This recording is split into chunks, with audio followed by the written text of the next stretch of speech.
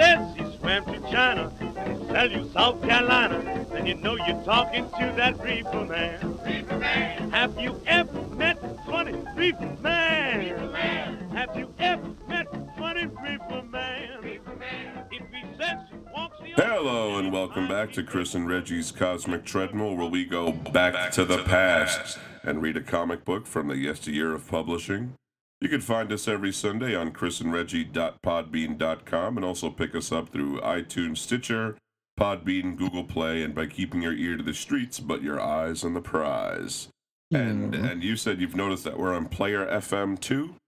Yeah, I don't know. Player FM, I don't know if that's a thing, but it's nothing we did, so because I noticed we had some traffic coming from there. If you use that, then apparently we're there too, so good. Welcome to it. Good on you, please. Wherever you can find us, please find us and listen to us and subscribe and do all those great things that make podcasters happy. Indeed. This week we have a book I think Chris has wanted to do for quite a while, and I've wanted to definitely get my eyeballs on it. And it is the Keebler Company presents DC Comics, The New Teen Titans anti-drug PSA comic. It's actually one of three, as we'll find out. And they all came out in 1983. This one was written by Marv Wolfman, penciled by George Perez, inked by Dick Giordano, colored by Adrian Roy, and lettered by Ben Oda. Cover price was $1 in the U.S., $1.35 Canada. But I want to point out, all proceeds from this issue will be donated to fight drug abuse. It will. So, and the price of a comic was 75 cents at this time, wasn't it? It was 60 cents. 60 cents. So this is like even, this is a hike. Yeah, because there's a variant. There's a variant. There's the newsstand one that does go for $1, and then there's also the free one that they were giving out in schools. I see. So yeah, if you didn't get the free one, if too many kids took them and turned them into paper airplanes, you had to go down to the market. Or rolled them at the joints. I heard the variant had the Keebler elf giving you the finger too. Was that what it did. He had an eye patch also. Anyway, so before we jump into all that anti-drug goodness, as we always do, we want to give you some creator bios. Indeed. We'll start with Marv Wolfman. Marv and Arthur Wolfman, born May 13th, 1946 in Brooklyn, New York. I think we've talked about him a time or two before, so some of this might sound familiar. Yep. He's the son of police officer Abe and housewife Faye. He's got a sister named Harriet, who is 12 years older than him. Though I love this, the Wolfmans. That is correct, though, right? They're not the Wolfmen. It is correct. They're not the Wolfmen. The Wolfmans moved to Flushing, Queens when he was 13, where he attended a public junior high school. He attended the High School of Art and Design in Manhattan, and that's where he met Len Wein and some other comic aficionados. While in high school, he produced a horror fanzine called Stories of Suspense. Issue 2 in 1965 was some of Stephen King's first published work, which is very interesting. A revised version of King's first published story, I Was a Teenage Grave Robber, that appeared serially and unfinished in 3 issues of another fanzine, which was called Comics Review that same year. DC Comics used to give office tours every week, and in the late 60s, Len and Marv would show up every week. It's a good thing that I didn't live around that time, because I'd be another one of these guys. I have a feeling Len and Marv might be part of the reason they stopped giving those tours every week, quite frankly. Lock the doors. Yeah, Eventually they ingratiated themselves enough, or just showed up enough, exactly, to where they were given some work. That's kind of like when I was in high school. I used to cut out of some classes into other classes, and they thought that I was a student, and that was the same kind of thing. You hang out long enough, you end up an employee at DC. Mm-hmm. So Wolfman's first published work for DC Comics appeared in Black Hawk number 242. That was covered 8 September 1968, titled My Brother, My Enemy. But he actually shares a co-writing credit with Bob Haney, who probably firmed up his script or did a little bit of a notation work on it. Or he messed with the continuity. Possibly, he might have thrown a member of the Inferior Five in there. Why not? Marv Wolfman and Len Wein would create the suave spy character Johnny Double for Showcase number 78, November 1968, though he shares co-writing credit there with Joe Gill. And by the way, yes, that is the Charlton Comics writing powerhouse, Joe Gill, who wrote hundreds of stories. Yeah. Marvin Lenn co-wrote Eye of the Beholder and Teen Titans number 18. That was cover dated December 1968, which would be Ween's first professional comic credit of his own. Neal Adams was called upon to rewrite and redraw a Teen Titans story titled Titans Fit the Battle of Jericho, which had been written by Ween and Wolfman. Now, this becomes a longer story, so the story was okayed by editor Dick Giordano and then publisher of DC Comics Irwin Donenfeld, but incoming publisher Carmine Infantino killed it after it had been penciled, inked, and lettered. Yeah, when talking about it, Marv recalls, he says, Len and I, being young liberals, didn't understand why there were no black superheroes. Though neither of us were black, but we lived in the real world where there were certainly blacks all around New York. So we proposed a story featuring a black superhero. Dick Giordano, the editor, loved it. At that time, the company was still being run by the original owners, and Dick gave the story to Irwin Donenfeld, vice president of the company, who also loved it. Though Donenfeld has no memory of this when asked. Marv gives the details of the original story. He says that the story was about the mob taking advantage of black anger by using and manipulating a teenage gang. Somebody goes against the gang and tries to stop him. He preaches the Martin Luther King line that people can't resort to guns and violence.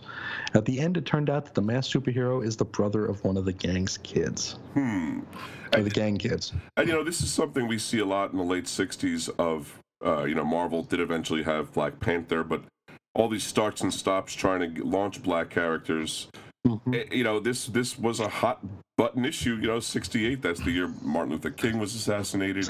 Yeah. Malcolm X had been killed earlier that year. I think that was maybe 67. It was a big issue, and you have to. I don't want to get too deep into it, but nowadays there's a lot of push for diversity in comics. But you got to understand that back then there was no diversity. There was only white faces primarily. You know what I mean? Very rare to see a black character. So. This was, there was a push. There was a reason behind the push, is what I'm getting at. It would have been a sales risk, much like it is still today. Still, but in a different way. You know what I mean? Yep, the sales risk was, can we sell it? And we'll talk about that here. Neal Adams, though, himself remembered it differently. He said this script was full of racist remarks, reverse racism, with a tremendous amount of lashing out by young white liberals. I'll fix those 100 years of racism, you white honkies type stuff. It was simply too much. And about 40 years too early. Mm-hmm. Wolfman admits that it wasn't perfect. He says, at the time, it was a very controversial story. Though when I read it now, I can only think, gee, our writing wasn't very good.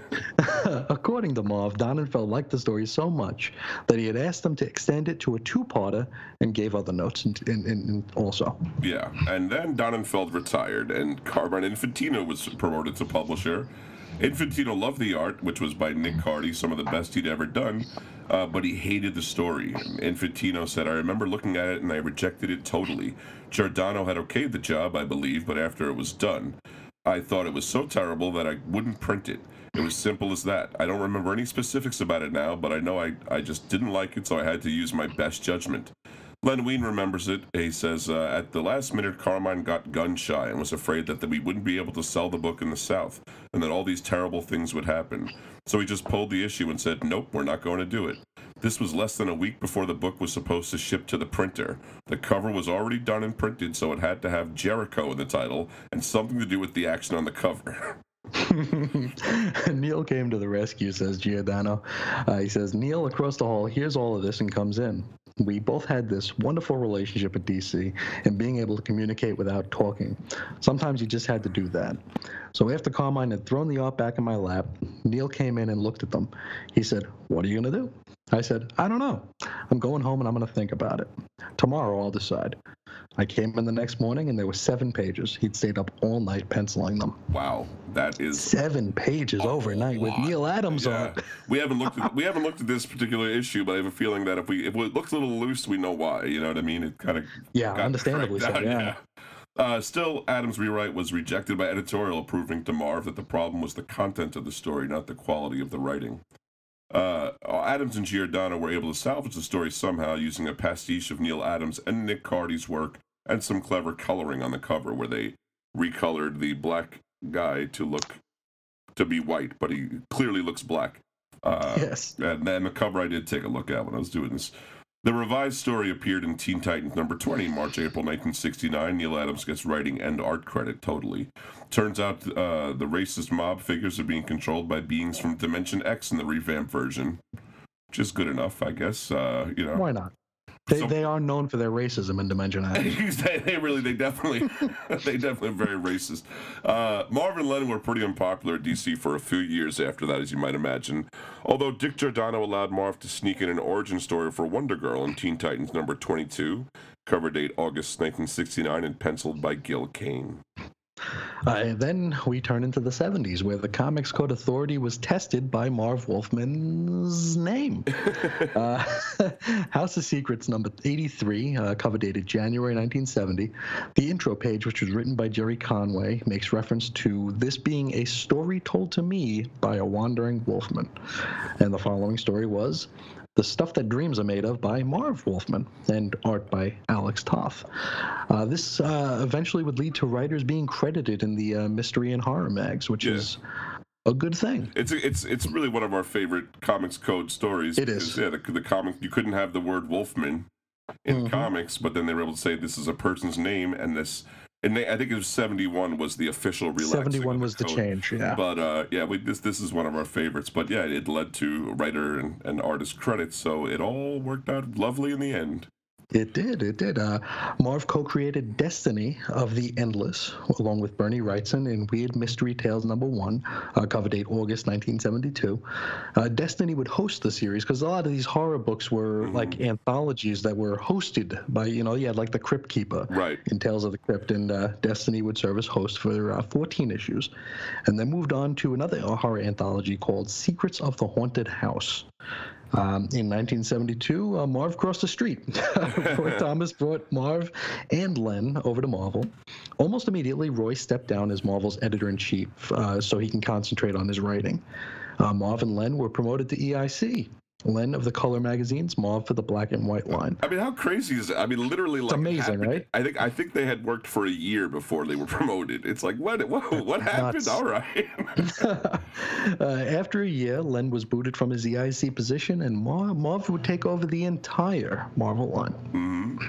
And he lasted about a year, and then he quit. Seems like he was encouraged to do so, and replaced by Jerry Conway. One innovation Marv did bring to Marvel, I thought this was very strange, to the point where I almost can't believe it, but this is what I read was the warehouse story, or what I know as an inventory story. These are stories done ahead of time that could be inserted in place of ones that miss deadlines. That I know for a fact this was a common practice at DC. Weisinger used to boast of having, inventory stories to last drawers full years. You know what I mean? So, but apparently Marvel wasn't doing this, or maybe they hadn't built up for certain line. A lot of their lines they were constantly coming up with new comics at this time. This is when they broke out of their 8 per month, restriction. Yeah, so mandate. Maybe that's they didn't have the inventory for stuff like Iron Fist or Master of Kung Fu, what have you. Anyway, that's what he instituted, so that was a good lasting effect. And now, during his time in Marvel, Wolfman wrote lengthy runs of Amazing Spider-Man, where he co-created the Black Cat with Keith Pollard, Fantastic Four, and Doctor Strange. Wolfman co-created Bullseye and Daredevil number 131, March 1976 cover date with Bob Brown, and co-created Nova for Nova number 1. This is the Richard Rider one, I think, right? Mm-hmm. Yep. September 1976 with John Buscema. Now, when I think of Wolfman in the 70s, I usually think of Tomb of Dracula, which is probably his best known for this period, with art by Gene Colan. It ran for 70 issues from April of 72 to August of 79. Marv did not come in on the ground floor. He didn't start scripting until 7. During this run, they co-created the vampire hunter Blade, who has starred in several movies around the turn of the century. Yeah, I think it was Trinity was the last one. Now, when cancellation of Tomb of Dracula was imminent, Marv intended to wrap up the series on a 3-part story, which would end in issue number 72. By then, the editor-in-chief was Jim Shooter, and he cut 2 issues after they'd been penciled. Marv recalls as saying, he says, I think I realized we were doing a finite story, and to continue that storyline would have pushed it into repetition. I wrote the final 3 issues, and they were drawn. Jim was someone that, when he liked you, there was nothing he wouldn't do for you, and when he didn't, there was nothing he would do.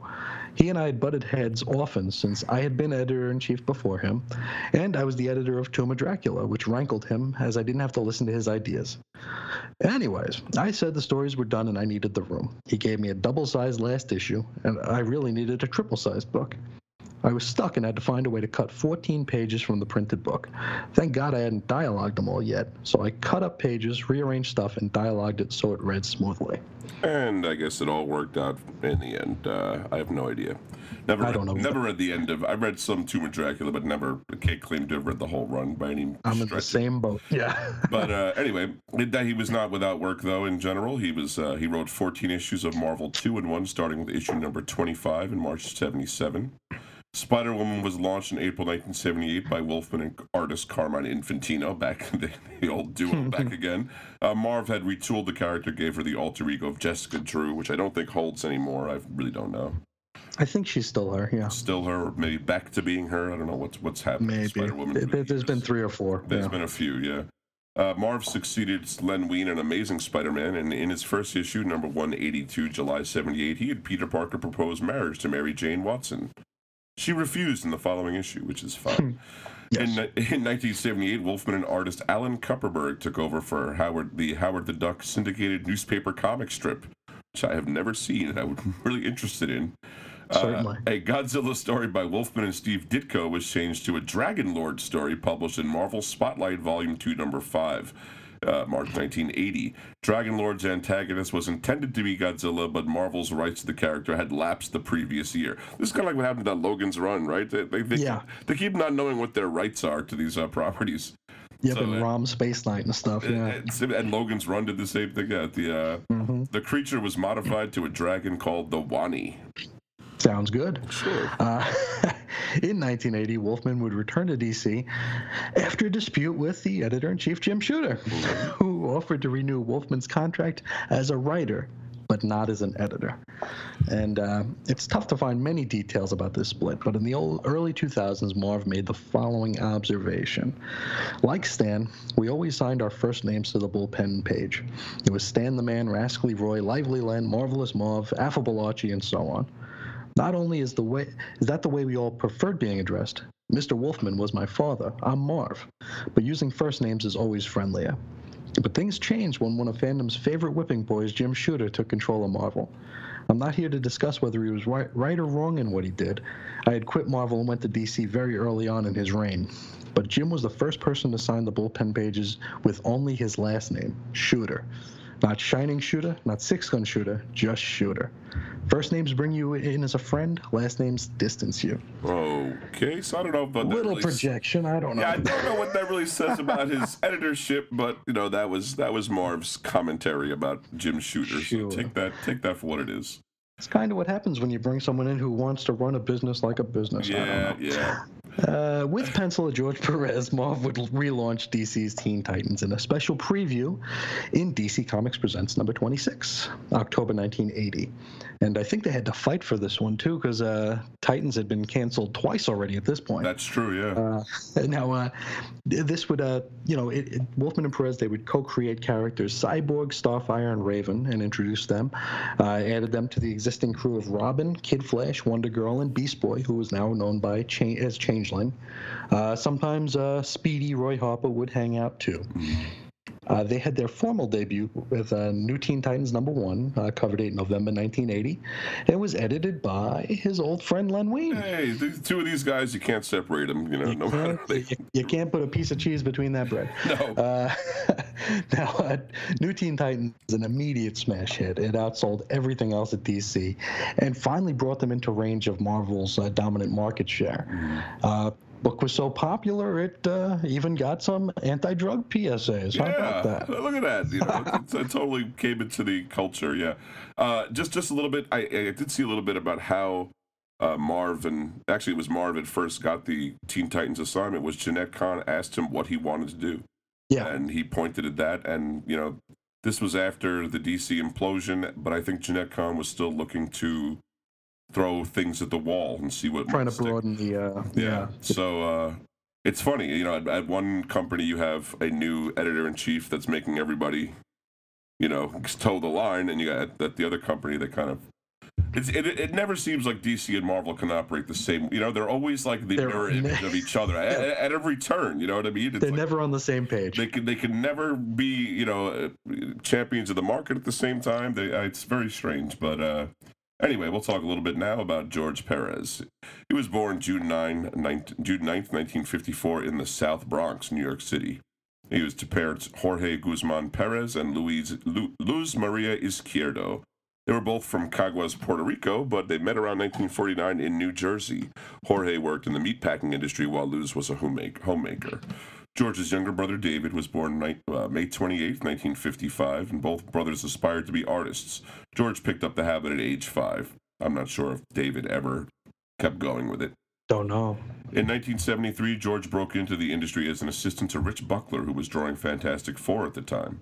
George Perez's first credit was in Marvel's Astonishing Tales number 25, August 1974, as a penciler of an untitled 2-page satire of Buckler's character, Deathlock. Perez penciled a run on Sons of the Tiger. This was a serialized action-adventure strip published in Marvel's long-running Deadly Hands of Kung Fu magazine and written by Bill Mantlo. George and Mantlo co-created the White Tiger, comics' first Puerto Rican superhero. He first appeared in Deadly Hands of Kung Fu number 19, December 1975, and he would find his way into Spider-Man and Defenders titles throughout the decade. In fact, quite a few issues of Spider-Man, I came to find out he was a regular featured fella in that comic. It's funny, I sat in on a lecture not too long ago where the White Tiger character in the strip was propped up as how bad white comic creators treated minority characters.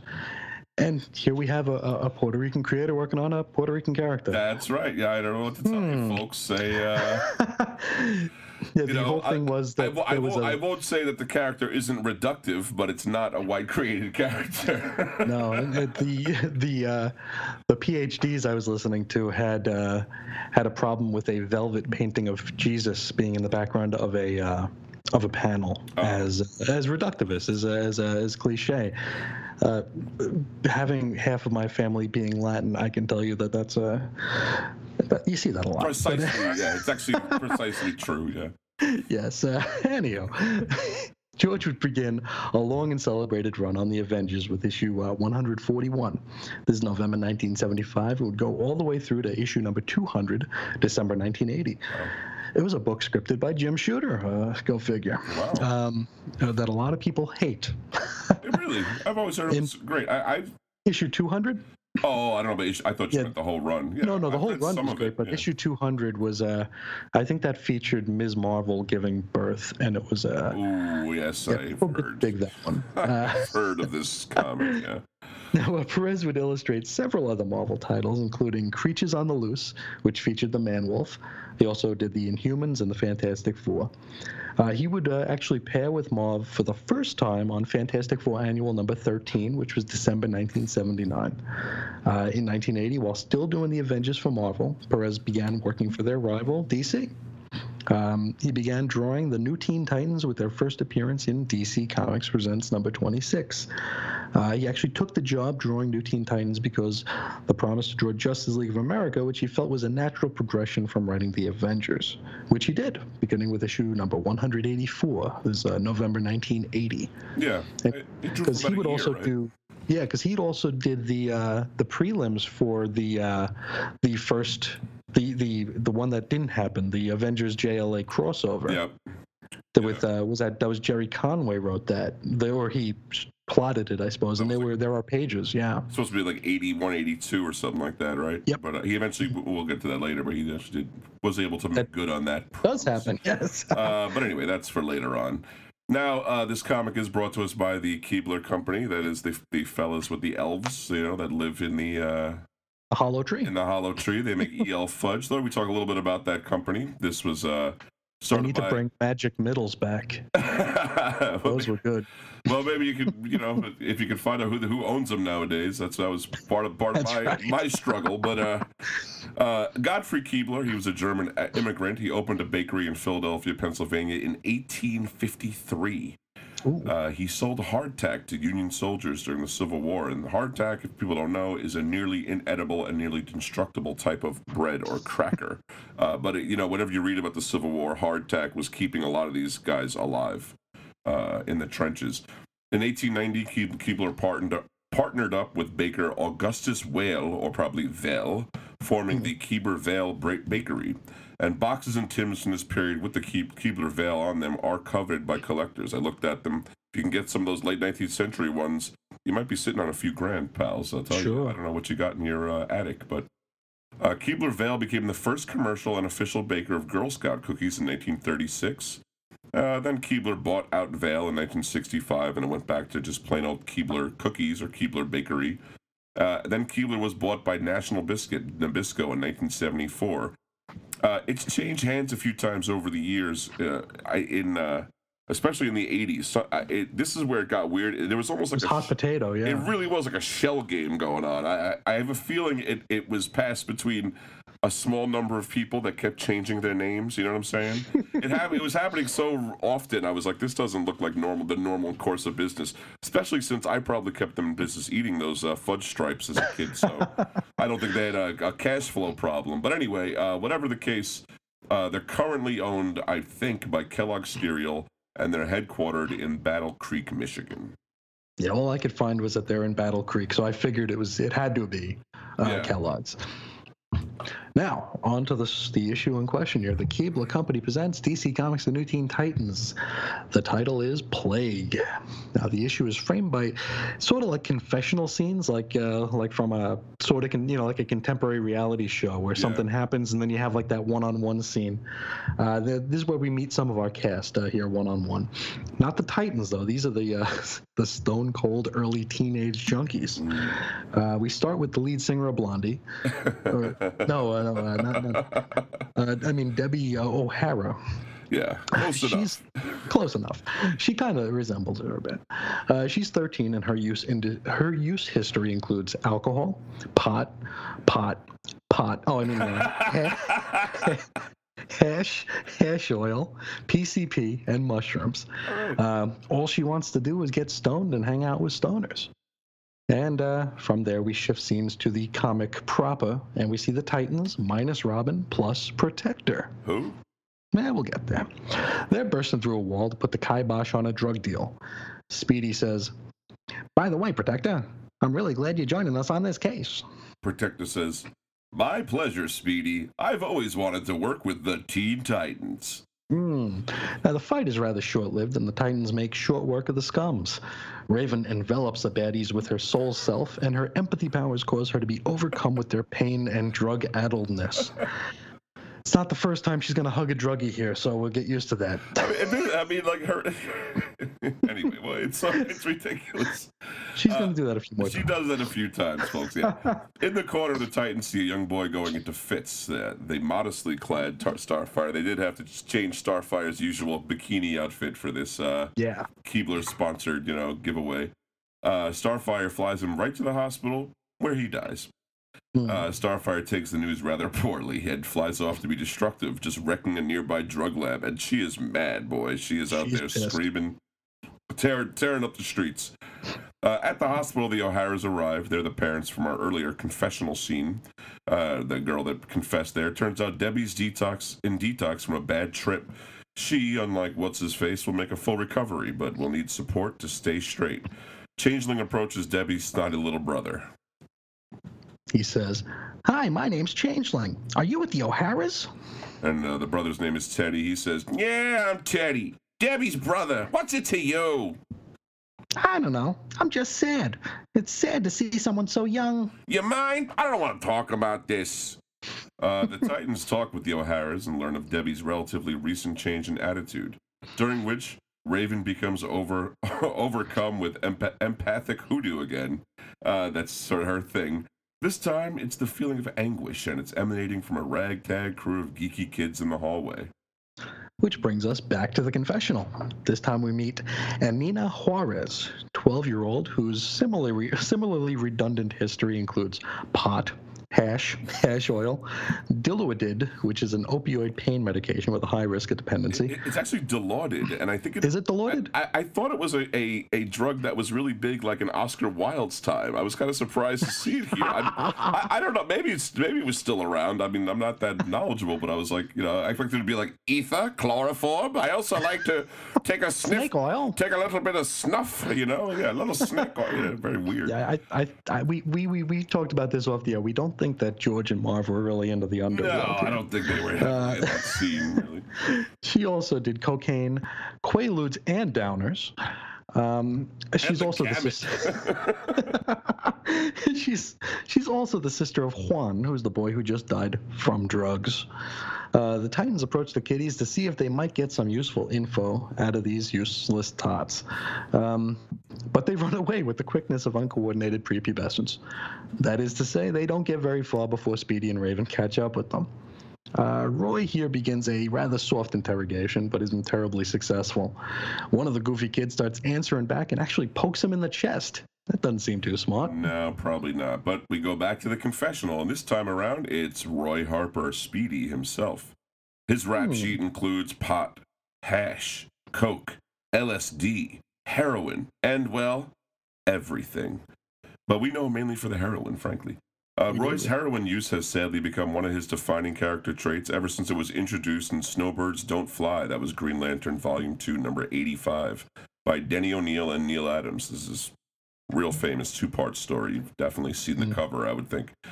We talk about that story and its behind-the-scenes drama during Part 4 of our discussion of the Comics Code Authority, which is available on our feed right now, folks, so go check that out. Roy says that the things he would do for a fix would make people sick, and I felt the same way. We're glad he doesn't elaborate on that. At his personal, anyway, that's not good. At his personal rock bottom, he contemplated suicide. Back inside, the rest of the team are chatting up Detox Debbie, who is being rather tight-lipped on where she got the junk. That is, who sells to the kids that sell at the school. That is when little brother Teddy pipes up. I have to tell him, Debbie. The mom goes, "No, not you two. You're only 10. No, Mom, I don't take them. I saw what they've done to Debbie. Now, Teddy informs his mother that drugs are all over the school. And to which she turns around and starts yelling at the Teen Titans for not doing enough to keep the streets clean. Jeez, come on, lady. Cyborg chimes in. He's We're like, "Hey, what do you want?" Give us a break. It's part of their name. Yeah. Cyborg turns around. He's like, "Hey, what do you want us to do?" He continues to mention how crazy, sexy, cool drug use is portrayed to be in the media. He also mentions that his old running buddies all fell in with drugs, but he was able to sidestep it, probably because his body was destroyed and replaced with machinery. Cybernetics are Vic's anti-drug. Yeah, really. I mean, it's easy for him to say, though. It's like, yeah. I got over it by having to be reconstructed from the ground up into a metal form. I don't even think he could get high now. I don't think so. Teddy apparently shared the information the Titans needed to make a bust, though they don't think to share it with us, the reader. And so the team takes to the air. Yeah, it's funny. And then along the way, we get to see two beach scenes that they fly over. One has kids drinking and smoking, just being dregs of society. The other has kids being active, playing basketball right at the edge of a cliff. It's ridiculous. Yeah. So if I had to guess, I would say the latter group was probably more high. I'd be like, wow, these guys probably, they really don't care about their life or limb. Goodness, what are they on? They must be on acid and hash oil. Acid and LSD. Goodness, they smoked way too much mushrooms. Get them out of there. They smoked the cocaine. The Titans land just in time to witness a helicopter landing and being unloaded into a van. We learn here that Protector usually works alone, but has been known to assist the customs service. Sure. Next up, we're back to the confessional where we meet 14-year-old Joseph Cummings. His father's a police officer, and his use record includes pot, hash oil, uppers, downers, PCP, acid, and glue. which is interesting. He says he's been feeling pretty run down of late and hopes it's nothing more serious than his rampant drug use. Yeah, I hope so. Hope it's not mono, the drug use would explain pretty much everything. Was he kissing toilet seats? Yeah, really. We rejoin the story a few days later, minutes before Juan's funeral. And Anina, as one might expect, is kind of sad that her brother's dead on this somber day, to which our friend Joseph decides he might be in the market for a pick-me-up. And so he tries getting her to smoke a joint and maybe putting the fun back in funeral. Anina goes, I don't know, Joey. I don't know anything anymore. I'm so confused. Joseph says, hey, don't listen to the cops. What do they know about what's good for us? Come on, Annie, you're one of us, and this stuff is good. I'm your friend, Annie, aren't you mine? Come on, dude, just smoke the joint yourself already. The peer pressure here, I mean... It's ridiculous. We were teenagers. I know it was the long ago. This is, before the Earth orbited the sun, but... I experienced peer pressure. It was never like this. It was usually like, hey, you want to get high? No, all right. Oh, good, more for me. Exactly. It's like, good. I was going to hit you up for $5. Exactly. Anina decides toking is the better part of valor and sucks it down. Meanwhile, the Titans arrive at the mountaintop base of operations for the evil drug pushers. Sure. Seriously. Starfire wrecks the fools with ease. Back at the funeral, Juan's being laid to rest. Anina and her pals begin chuckling. They're rather tickled by the eulogy, it seems. Yeah, it's kind of inappropriate. The Free says, he was a fine boy, loved by many. His passing will be long felt. Now the blonde kid named Roger goes, long felt. Yeah. Joseph says, fine boy, he was bad, real bad. And Anina goes, yeah, bad boy, real bad.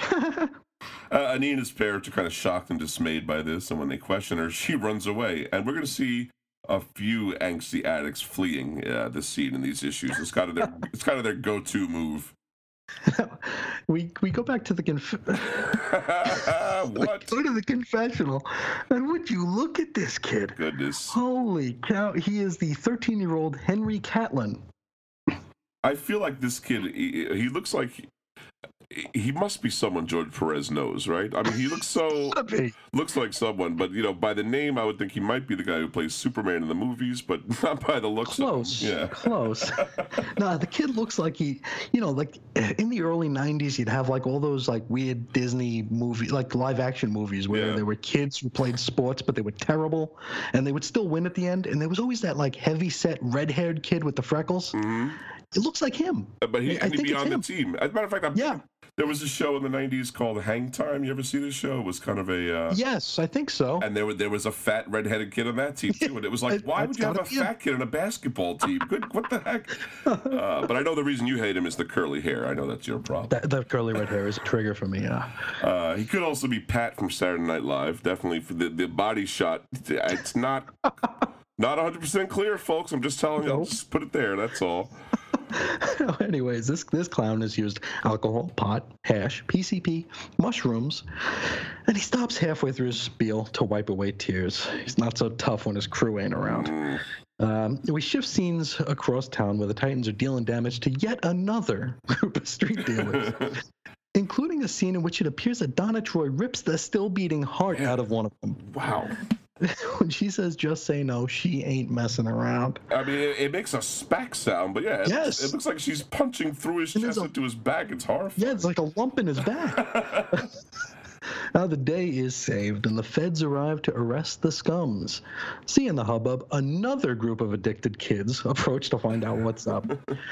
This causes Raven to fall victim to her empathic hoodoo once more, and she runs the gamut of emotions and effects of drug use. Yeah, and she'll do this again, folks. So she really should write a Post-it note. Do not do my empathic thing with drug addicts, please. Speedy gives a rousing speech about how the kids ought to get detoxed, and as luck would have it, at that very moment, the kids we've been following decide enough is enough, and they ought to get detoxed. So we head to our final confessional scene and meet Roger Levine, or Levine, perhaps. He's the elder addict and is positively ancient 15 years old. He's used alcohol, pot, hash oil, cocaine, uppers, downers, PCP, acid, mushrooms, glue. The gamut, folks. There's not a drug he hasn't done. and he knows that his use has overtaken his life and understands it's time for a change. We wrap up with Speedy and Protector sitting in a group session with the kids. They preach a bit, and then they leave. And actually, then there's a whole workbook at the end. At the end of all of these. Activity guide. And when we didn't get into that, it's something you have to see, and then when you see it, you're going to kind of have regretted looking at it. But it's basically it all ends with a pledge, though, right? Which I thought was interesting. Which was a big legally binding document. Right. That was a big thing in the 80s. Like Mothers Against Drunk Driving had that too. That you would have a pledge that if you were ever drunk, they would come pick you up, no questions asked. No questions asked. Yep. Whole bunch of nonsense. A lot of contractual agreements going on between parents and children in the 80s for some reason. Wanted to keep everything tickety-boo, just all nice and legal. One, I got to say, Chris, before we head out, one drug that's missing, and rightly so, is crack. Because, crack was around at this time, but at this time it had not. In 83, hadn't been a big deal, not really a big deal. Definitely not in white neighborhoods, and frankly, not even so much on the East Coast. Although I'm sure there are people that lived in the South Bronx that would disagree with that. But I mean, 2 or 3 years from now, this book would have been an anti-crack book. Oh, 100%. Right? They wouldn't even mention acid and downers, for God's sake. And hash oil. Hash oil. They'd be like, hash. Anyway, it was something that really stuck out to me because they named so many drugs, but not crack. I'm sure Marv and George probably didn't even know that it existed at the time. So it was I gotta wonder, yeah. Well, we're not done yet. Oh no. We have the American soft drink industry presents DC Comics The New Teen Titans in cooperation with the President's Drug Awareness Campaign. 1983 by Marv Wolfman and Ross Andrew. The story title is Battle. The story opens with the Titans and their associate Protector. They make it clear that he's an associate here. Staking out a drug drop at an amusement park. This issue features Kid Flash as the auxiliary member instead of Speedy. The ensuing fight is rather pedestrian, except when Pro hurls a pair of pushes through a plate glass window. I think he's got some anger issues here. And he's going to be sitting in on some support groups. I think he needs to attend one. After the bust, the Titans chat with the authorities, and Protector asks to speak to Wally in private. As it turns out, Pro, this is Jason Hart, his cousin Ted Hart has just moved to Blue Valley, which is a bustling little drug center there. Really? Yeah. He's a recovering addict, and he'd like for Wally to maybe keep an eye on him, which Wally, being the nice fella he is totally cool with. Sure. So the very next day, Wally meets Ted and walks him to school. During the walk, Ted shares his struggles and lets him know just how bad things got. At school, Wally introduces Ted to a girl named Amy King. While they chat, they overhear another couple arguing about drug abuse. Wally sees this as a good time to exit. Seems reasonable to leave a recovering addict just as a potential trigger is taking place like a foot away from him. Yes. When Protector asked him to keep an eye on him, Wally was like, yeah, I'll keep it, whatever, 2 seconds a day is enough time. Anyway. I think so. We next follow Ted as he walks through the halls of Blue Valley High, and it's like every kid there is a drug dealer or drug addict. I mean, everyone. I went to New York City public school, and it wasn't this rife with drugs, I'll tell you that. Ted runs into Brian, who was part of that argumentative couple earlier. Brian offers Ted a good time, but Ted lets him know he's clean. He's not into that, and at this point, that's okay with them. On their way to class, they pass almost a stereotypical 1980s movie high school villain. This guy, this guy looks so good. He's sleazy looking. He actually looks like a lot of these guys look a little bit older. This guy too looks like he's in his late 30s, early 40s. At least. He's got mirrored sunglasses. He's wearing them indoors. His name is Adam, right? That's Adam.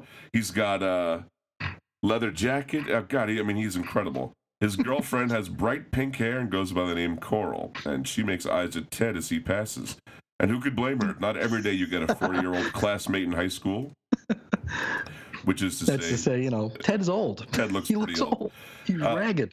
While in class, Ted is a star pupil, and after class, he leaves with Amy. And Coral looks on, and she's not too happy about that. Now we jump ahead a few weeks with a montage segment. Hey, this really is an 80s flick. Anyway, Ted and Amy grow closer, and the Titans, if you remember them, they keep trying to keep the streets clean.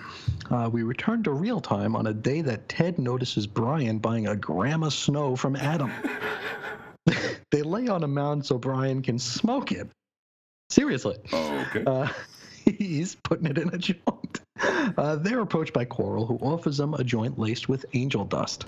Teddy declines, and so she questions his manhood. Not surprisingly, he lights up and sucks it down. Nearby, Adam looks on, but we can't tell because he's wearing his mirrored shades. If he's annoyed that his gal is hanging around with these goofs, or if he's happy that he just got himself a new customer. Another month passes, and Ted has become a holy terror. He lashes out at teachers and classmates, and he storms out of the school. Amy and Linda, who's Brian's girlfriend, decide they maybe should let Wally West know what's going on. Yeah. Which just tells us how vigilant an eye he's been keeping on the hard boy. I was going to say, yeah, obviously, like, where would you walk into school and you didn't talk to him again? You were just like, oh, I didn't realize. I'm done. Yeah, I kept one eye on him. Goodbye, you know.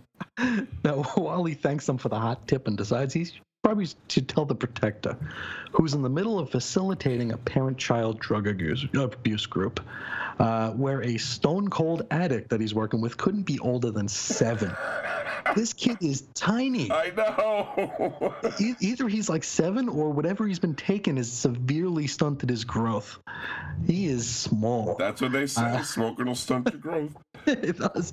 Now, joking aside, we appreciated the inclusion of the scene because it actually discussed psychological addiction, which is, especially in a PSA, it's usually overshadowed by the physical withdrawal stuff. They make it sound, one puff of hash oil and you'll be, an addict for life. Don't snort that hash. Exactly. Now, after the meeting, Wally tips off Pro and they zip into action. Then they arrive just as Ted and Brian are trying to buy some junk from Adam. Gotta mention here that Protector swoops in a line that couldn't possibly be attached to anything, but that is fairly typical comic book stuff, But yeah, it's a little silly. Also, anyway, we'll talk more about the Protector later, why he might be on a line. Once their Protector turns into a lecture robot and starts educating the boys, and they're like, okay, yeah, bye. I mean, see ya. Which I like that too, because that is how I would have reacted. I'd been like, yeah, okay. This is what I need to hear. We follow Ted home, where he lashes out at his parents and shoves down his father, proclaiming, I need a hit, get out of my way. Ted returns to school, where Adam still happens to be hanging out. He lives there. He lives in that schoolyard. I mean, where else could he be? And chatting with Coral. And Ted eavesdrops and to learn that Coral was just using him to make Adam jealous. What do you know? It worked. The oldest tricks always do. It's a classic. This is too much for Ted to process, so he barges into the boys' room, where, as luck would have it, Buddy Brian's just about to snort a line. Ted gets grabby, wanting some of that snow for himself, which causes Brian's butterfingers to spill it all over the disgusting bathroom floor. And then they both drop to their knees. Really, they're on their stomachs. Yes. Press their faces to the ground in hopes of snorting at least some of it. It's hilarious and pathetic at the same time. It's so unbelievable. This is probably the most depraved scene we're going to get, and it is gross to consider, although... I mean, nowadays they would have drawn the bathroom with like actual, fecal matter on the ground. Yeah, anyway, probably. It's not, puddles. Yeah. This is more implied grossness. But anyway, it's funny and sad. Not getting adequately high though off those few specks on the bathroom floor, the boys run back to Adam to get more stuff. Of course, we know where he is, and he's hanging fine. Out. Sadly, they haven't got the green to buy the green, so no dice. As a consolation prize, Adam tosses them a really gross, kind of lumpy-looking joint, which probably consists of whatever he'd skimmed out of the cat pan this morning. It was all like leftovers, I guess. It was disgusting, yeah. Now, Brian and Ted decide they need to come up with some cash quickly. And so their best course of action would be to hold up a convenience store. Sure. Unfortunately, they picked the wrong one. The shop owner blows a hole in Brian's gut. Ted runs away like a coward, ultimately collapsing on Amy's front lawn, which I'm sure her parents just loved. Around now, the Titans, remember them, they're staking out even more drug dealers. I always thought Blue Valley was like a nice little town. I guess not. Rife with drugs. The other side of the tracks, Blue Valley, I guess. God. Raven, guess what? She gets empathic overload and teleports to Brian's side as he's being loaded into an ambulance. We wrap up this second part at the hospital where Brian and Ted are sharing a room. I guess bullet holes and detox are close enough, right?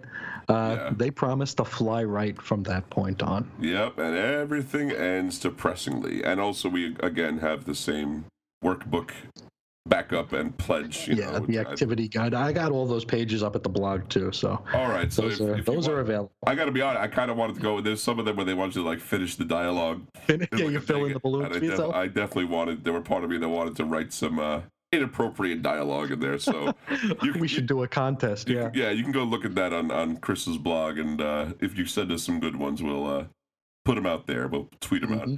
So now the third of the PSAs has the best title, I think, the one that really rolls off the tongue here, Chris.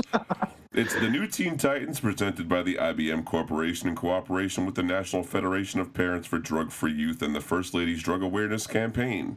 1983 by Marv Wolfman and Jovi Cavallari, who did the scripting, I have a feeling. Yeah. And Adrian Gonzalez. This one is called Problem Child. This one has the best cover, too. Has the kid running away saying his lion t-shirt. Yeah, it's the best one. This issue feels like DC was just fulfilling a contract without Wolfman on the script, and with Gonzalez's art, which definitely is a step down from both Perez and Andrew. But Chris says Joey Cavallari has a bit of a stigma with him. It seems like anytime a book is winding down or he has clearly become less of a priority, the book has, his name shows up in the credits. He's kind of like a pariah from Crisis on Infinite Earths that way. Writer Ben Robb would fill a similar role in the 1990s. I also think, Chris, though, it's possible that when they started up this venture of doing a drug awareness book, I mean, as you know, Keebler showed up later in the process. We'll kind of get into that a little bit, how that affected it later. I have a feeling once they started it and the word got out, everyone wanted a piece. And that's everyone wanted it, yeah. As we go along, too, there's more and more stuff attached to the title. You know what I mean? Now it's like, every now the Nancy Reagan's in there, and this campaign, and IBM, and, everyone wants a little bit. They all want their day in the sun. So that might have been it, too, but this one definitely seems like the most of an afterthought. Yeah. This issue opens with Lois Lane emceeing an assembly that the Titans and Protector will be speaking at. Outside, there are several youngsters token up as they do. This isn't just weed, however. This crop has been dusted with angel dust, just so we're not pesticides. We mean PCP, just so we're clear about it. Jesse is the leader of this preteen drug ring, and he gets his goods from his older brother, David. He gets nice and lit before heading into the auditorium. That was nice of the Titans to wait for him to do that. Sure. And he sits down and proceeds to heckle the heroes on stage. Of course, when they direct their attention towards him, his eyes well up and he runs away. Wimp. That's what they do. Yeah. Changeling gives chase in the form of a bird. And we say gives chase, we mean it. He follows him through town, through a field, and all the way to a cliff's edge. How long does this go on? I don't know. It seems like pages. Good. He finally gets the kid cornered, and he's trying to tell him, I'm not here to hurt you. So he takes the form of a rhinoceros. That makes sense, sure. Doesn't it? A country rhinoceros, his pal. Now, back at the auditorium, the Titans chat with Jesse's folks. They reveal that the kid looks up to his older brother, supplier, and bit of a rebel, David. We'd say that they're the stupidest parents in this issue, but we're not even close. Oh, man. Raven, suddenly overcome by her empathic powers, and teleports to Jesse at the cliffside.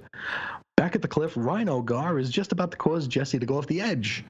At the point at which he plummets, Raven pops in and engulfs him in her soul self. In the blackness, he has a chat with his brother, in which he sees a physical manifestation of what David's drug use will lead to. He's called haggard and skeletal. Wow. He exits Raven World a changed boy. By this point, the Titans and his parents have arrived at the cliff. He hugs his folks, and it would appear that Raven's getting high off her own supply of empathy here, and she begins to hallucinate. Starfire scoops her up and takes her to the hospital, which is Starfire's job for these books. Pretty much, yeah. Transport. Yes. Jesse proclaims that he's straight edge from that point on, and he'll make it his mission to make sure his friends go clean as well. This predictably leads to him being called a narc. Sure. Because as luck would have it, his friends were all getting high in a nearby bush during his transition. This whole time, yeah, his come to God moment. Later on, the assembly continues.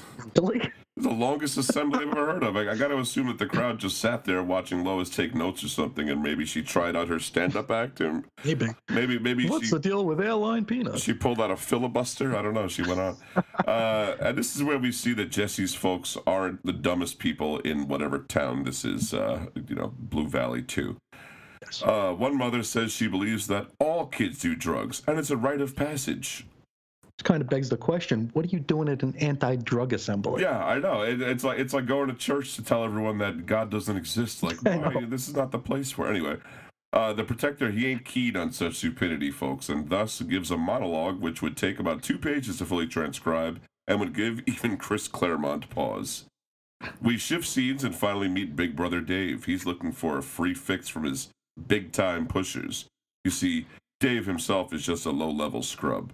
He promises that he's good for it. After all, he's got the entire junior high school hooked. They beat his ass, though, and send him packing. That's how dealers do business.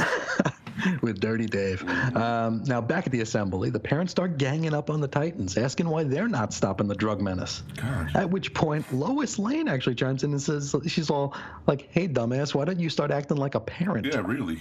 Go figure. Titans do everything. Again, I have to reiterate, they're teenagers. Good. Yes, they're kids. Gracious. Now, the Titans, unfortunately, take their tongue lashing to heart, and they slump their heads in their shoulders. And Oh, man. They decide to get proactive. They're going to abandon the assembly again and go look for Dirty Dave. Doesn't take them long to descend on Dastardly Dave's dilapidated digs. But seriously, though, it's like a rundown shack or like on just yet another cliffside, too. That's where drug dealers like to do their things. But it might be on the shore because it's drawn differently depending on the pen. Oh, really? Wow. Inside, the junior high posse is narking to Dave about Jesse becoming a narc. Oh. He hands over a joint, which begs the question, why didn't he just smoke it himself when he was jonesing earlier? Well, see, that's because this is his reserve joint, you see. This is the cat pan joint. Exactly. He needed a fresh one. This is for emergencies. He got this one from Adam on the schoolyard. He gives them the joint. He tells the kids to run off so nobody catches them in the act. Unfortunately for him, the Titans have just arrived, and they put the fear of God in him. Donna slices a car in two with her lasso. Corey destroys a tree. Vic grabs him and gets a good look at his track marks. And then they let him go. But not before slipping a tracker on him. Of course. That's the old superhero trick. Donna Troy really is kind of violent in these issues, isn't she? She does not mess around. Wrecking a car, punching a guy's heart through his chest. Like, geez, what is your story here? Back at the school, Jesse's rat level is being tested. His friends want him to prove he ain't no rat. And in order to do so, he's going to have to take a toke. He declines and gives a rousing speech, which actually results in the group of kids giving a round of applause. It reminds me of this. It's like a subreddit where people share stories that like totally 100% happened. I've seen some of these amazing stories, yeah. And they always seem to end with the storyteller receiving rounds of applause and like $100 bills. Of course. That's the general public. Very typical thing. I've seen that happen all the time. People stand up, every time I see someone yell at a dog, I say, hey, you shouldn't yell at that dog. And then everyone stops and looks and then suddenly, and peace reigns for hours. It's quite nice. Peace and $100 bills reign. I wish. Not only does he get the applause, but his friends decide, hey, maybe we should going clean sounds kind of cool. Yeah. Maybe we should stop doing drugs too. Back with the Titans, they've tracked Dingy Dave and his dirty dungarees to a building that has the word warehouse on it. Probably a warehouse. Inside of it are the big-time sellers. Titans burst in, crack some skulls. We wrap up with Dave and Detox seeing the error of his ways. Sadly, the story ends before he can get out of the hospital and be killed by the elite drug dealers he's just ruined. But we can only assume that's what happens. I would imagine, yeah. And this also has the same workbook. The same, the same activities. I mean, these are 32-page issues, right? And that's basically what it is. We get 20 story and like 10 of... activities. 10 of activity guide and legally binding document. The legally binding document that you have to sign. So this is a real corker here, Chris. Let me tell you. Yes. These have been. If you want to go read more about these or see images, Chris has reviewed all of these on his blog. I'll put a link to like directly to these reviews in the show notes. Cool. But I gotta say, these weren't as stupid as they could have been. No, they could have been far worse. I think even if this had been stories in the regular Titan, New Teen Titans series, it wouldn't have been out. It would have been out of place. Yeah, it wouldn't have been. I don't think they would have been your favorite stories. No, but they were very street level, very grounded stories. Maybe some of the terminology wasn't quite right, but there were worse attempts out there, and I remember reading them when I was a kid because we both grew up in the Just Say No era, so we know what that was like. But of course, there is a lot more to talk about. As always, we got to wrap up the creators, and we got to tell you about the Protector and what he's all about, as well as talk about some other public service ads or issues that have been in comics. So we'll do all that when we come back right after the break. Illiteracy and school dropouts, drug use and experimentation, child abuse and abduction. These are only a few of the problems facing today's school-age youth, problems which can and must be addressed. But where do we begin? This is a job for Superman, and Batman, Wonder Woman, the Teen Titans, and the established characters known as the Superpowers team. Your company, in cooperation with DC Comics and in conjunction with federal and state government programs, can use these heroic characters to stimulate discussion about these and other pressing problems in your community through the cost-efficient, proven effective use of educational comic books. What are the advantages? On network television and in syndication, the animated adventures of Superman, Batman and Robin, Wonder Woman, the Teen Titans, and the rest of the Superpowers team are seen by an estimated weekly audience of 40 million school-age children and teens. In addition to their appearances in live-action TV shows and films, as well as their success in comic book form with young readers across the country. Children and teens trust these characters to give them the right answers and proper advice. So when the Superpowers team speaks to kids, they do so with an authority and commanding a respect that cannot be overestimated. Be a hero! Stay drug-free! Government agencies and programs handling the distribution of these materials, your positive community outreach message can reach millions of students at a cost per classroom of as little as 15 cents per package. What are the results? Among DC Comics' recent corporate clients have been IBM, American Honda Motor Company, DuPont, the Keebler Company, and the National Soft Drink Association, working in cooperation with the White House Private Sector Initiatives Office, the President's Drug Awareness Campaign, and the United States Department of Transportation. With funding from these sources, DC Comics created materials designed to help fight drug abuse and to promote good traffic safety habits. In addition to the educational comic books themselves, these classroom kits included study guides, teacher aids, posters, film strips, and student activity books, each with the name of the sponsoring company imprinted on them, and each conveying the message that these companies care about America's young people. The Drug Awareness Campaign, using the Teen Titan characters, was aimed at grade schoolers and included a personal message from First Lady Nancy Reagan as part of her crusade against child drug use.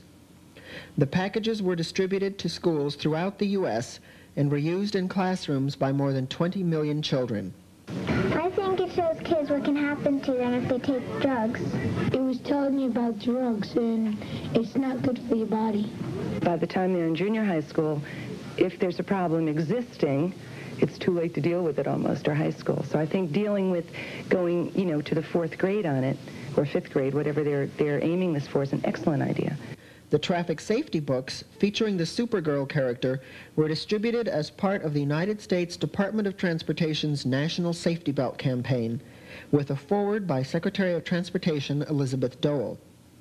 Targeted at junior and senior high schools, the Supergirl comic books and study materials were used and remembered by 93% of the students to whom they were given. We think having the Supergirl book directed right at the young people who are just learning to drive and getting their licenses will go a long way towards teaching them the value of safety belts and therefore save a lot of lives and reduce a lot of serious injuries. A follow-up survey showed that 80% of those who read these DC comic books now use their safety belts more often than they used to. What can your company do? While these previous DC Comics efforts have proven enormously successful, they are only a beginning.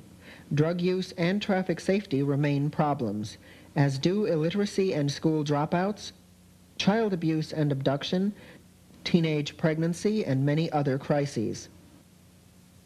But any one of these problems that can be dealt with in a classroom situation can also be dealt with in the positive, proven effective way of using the DC Comics Superpowers team.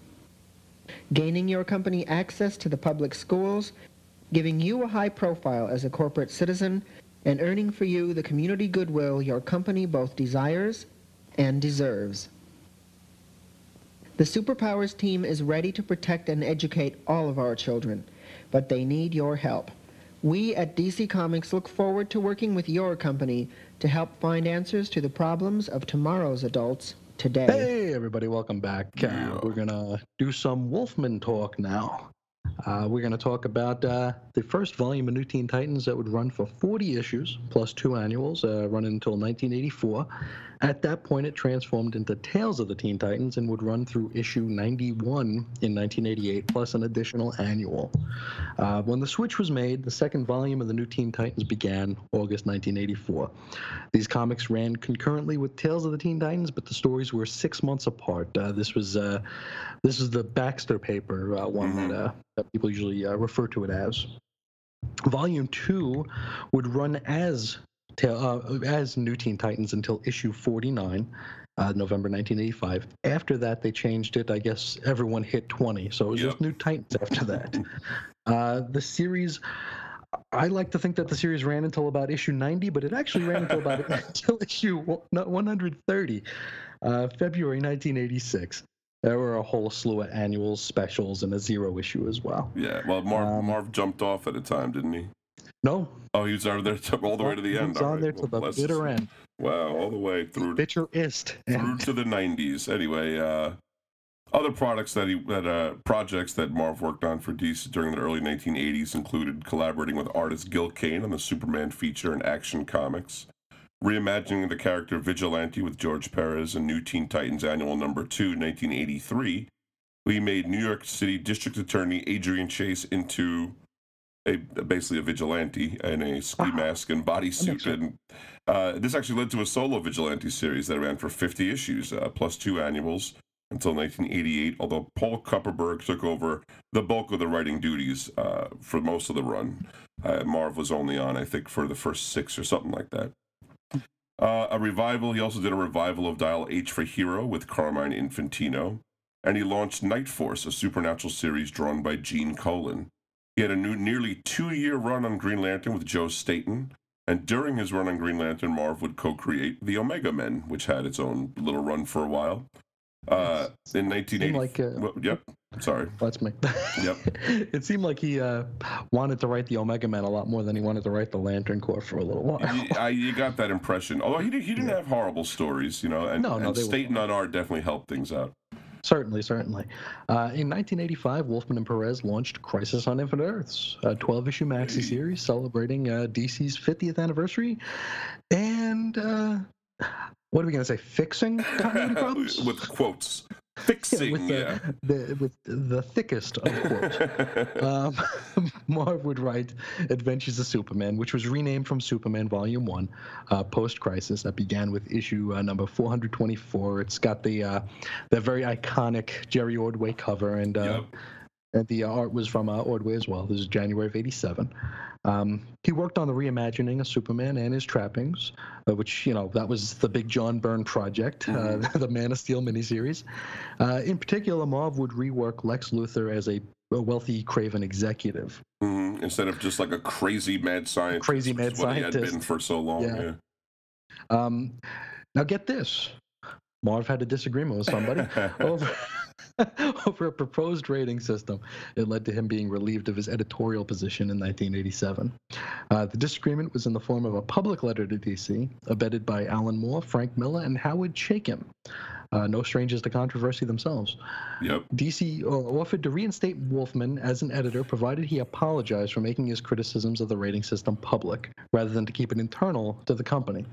He declined to do so. It wasn't. They didn't even want to walk back his position. Just Nope, apologize just say, for "Sorry airing for their doing it dirty out loud," laundry. Yeah. And it's funny, of all those people, he's the only one that had a desk job, a day job to lose. Yep. So there it is. Exactly. He would write the Batman Year 3 storyline that went through Batman 436 through 439, August, September 1989. This would be the first appearance of Tim Drake, who shows up as a tiny little tot in this story. But, this would lead, he would lead to being eventually the third Robin, so... Mm-hmm. And then in the early 1990s, Wolfman worked at Disney Comics. He wrote scripts for a 7-part DuckTales story called Scrooge's Quest, as well as several other comics. He was editor of the comics section on the Disney Adventures magazine for the early years of its publication. Outside of Disney, he wrote a 6-issue miniseries, The Man Called AX, for Malibu Comics in 1994. And as the 1990s wore on, Wolfman turned to writing primarily for animated series, something he dabbled on throughout the 80s as well. I remember seeing his name on old G.I. Joe and Transformers cartoons. In the late 90s, he developed the Transformers TV series Beast Machines, which aired on Fox Kids for 2 seasons from 1999 to 2000. And I remember enjoying it, and I was a young adult at the time, not a kid. Before the release of the Blade motion picture, which was August 1998, distributed by New Line Cinema, Wolfman sued Marvel Characters Incorporated over ownership of all characters he had created for Marvel Comics. This was a big one. Marv's claimed that he did not sign work for hire agreements when creating Blade and Nova, but the non-jury court determined that Marvel had used these characters sufficiently without contest since then to make Marv's suit spurious. John Byrne was called to the trial, none other than the great John Byrne, to testify on behalf of Marvel Comics. He caused quite a commotion, causing Marv's lawyer to ask that Byrne be dismissed from the court. He wasn't, by the way. Ouch. Yeah. To the Comics Journal in 2001, Marv said he, referring to Byrne, was making faces whenever I looked in his direction. Because the comments I had to make referred to him, he would start to make faces. He would move up and down. There was a wall in front of him, a couple feet high, where the witnesses are behind. He would, lower himself so I couldn't see him, and then raise himself up. He would start shaking his head no, as if I was making a mistake, and he flustered me, because I'm trying to remember specific events. He was acting very much like a 2.5-year-old child who has not had any Ritalin. Wow. We've never really gotten along well ever since Superman.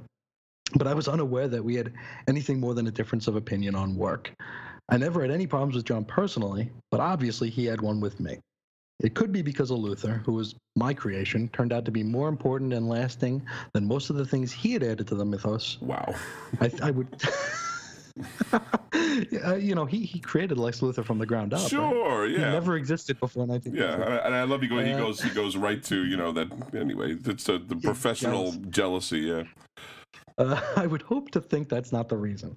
I'd almost prefer thinking that I'd done something without knowing it, because that would be really childish if it was just based on things of that sort. I have no idea why. You'd have to ask him. It was very hurtful. All I can say is I was terribly hurt and terribly bothered by it, and I'm sure that people could understand that when all attention is paid to you on a court, on the witness stand, and you're trying very hard to say your piece and answer the questions that are very difficult to answer, that decorum and civilization sort of demands that the people in the room at least have a modicum of respect and let the process be done. Wow, Marv.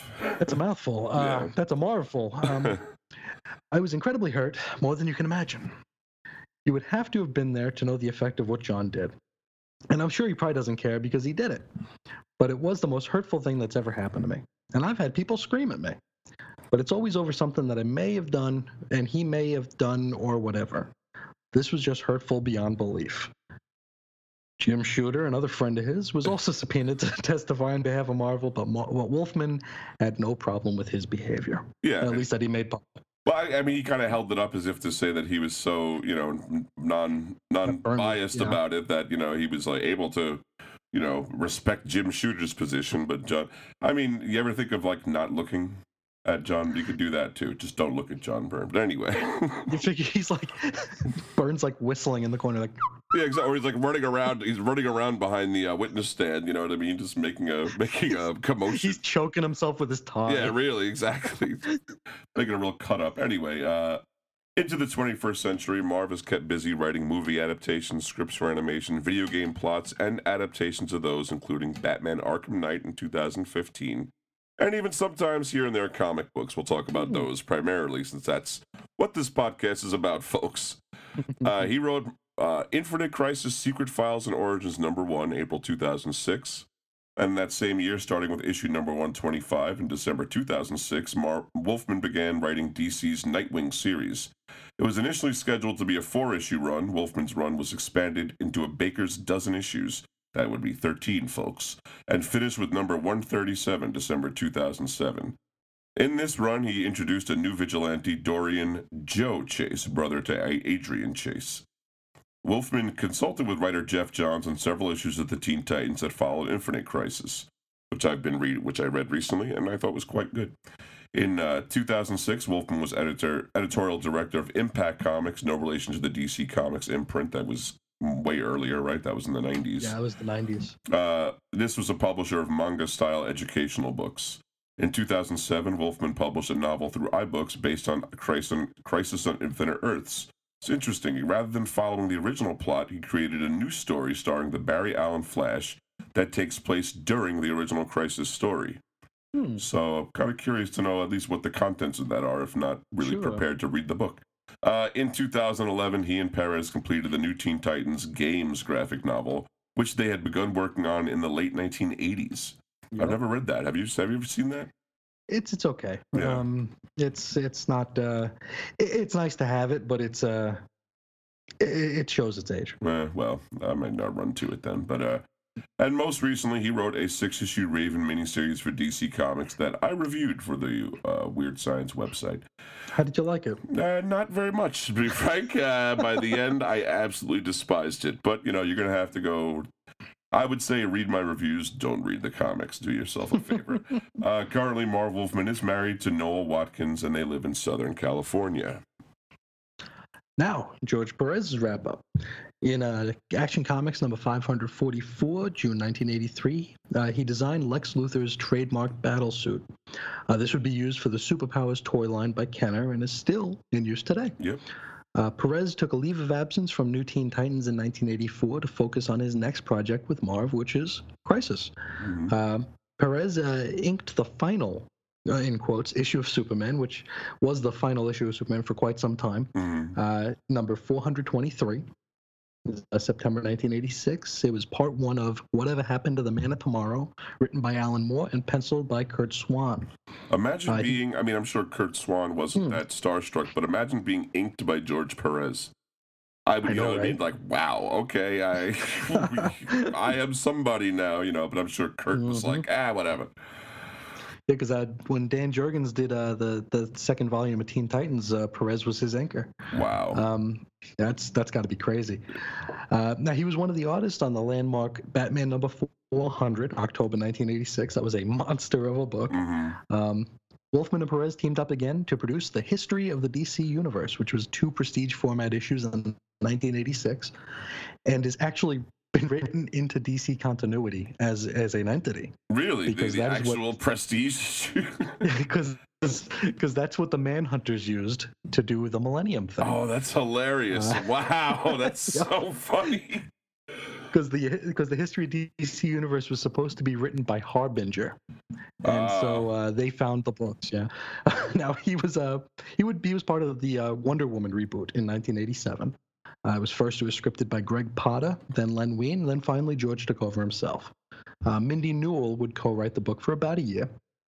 George left as pencil of plotter after number 24, December 1988, but he stayed writing until 62, which is February 1992. And I'm not super familiar with it, but many say this is one of the best runs of Wonder Woman. A definitive run, yeah. I've seen a lot of images from it that George drew, and they look great. Ancient, Greek style, whatever, lavishness. George Perez returned to the Teen Titans with issue number 50, December 1988, when the title was renamed to The New Titans. And this brought a new origin for Donna Troy titled Who is Wonder Girl? And we've talked about that in our Who is Donna Troy episode, all these different many origin stories she's had to have.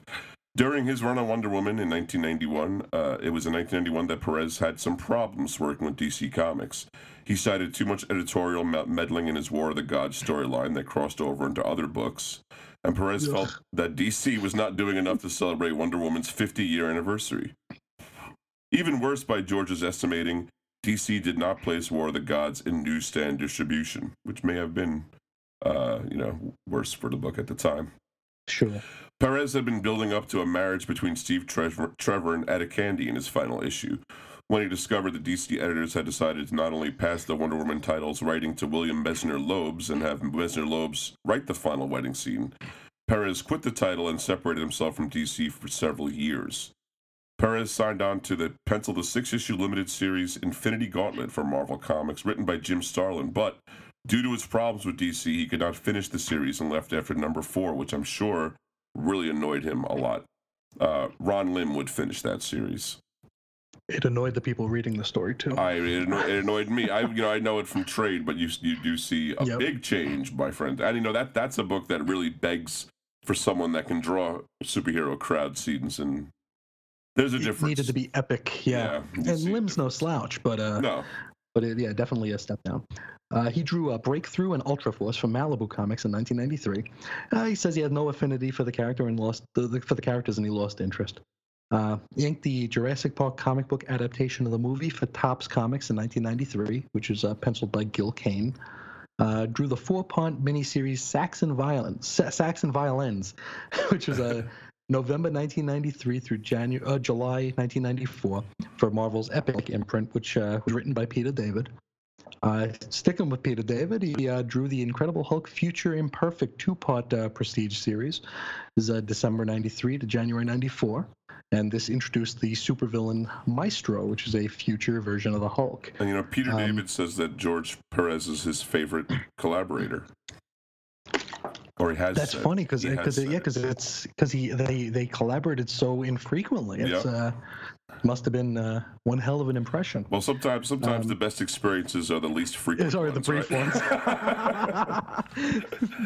No, he'd eventually come back to DC Comics in December 1996, and he inked those 15 issues of the new volume of Teen Titans, written and penciled by Dan Jurgens.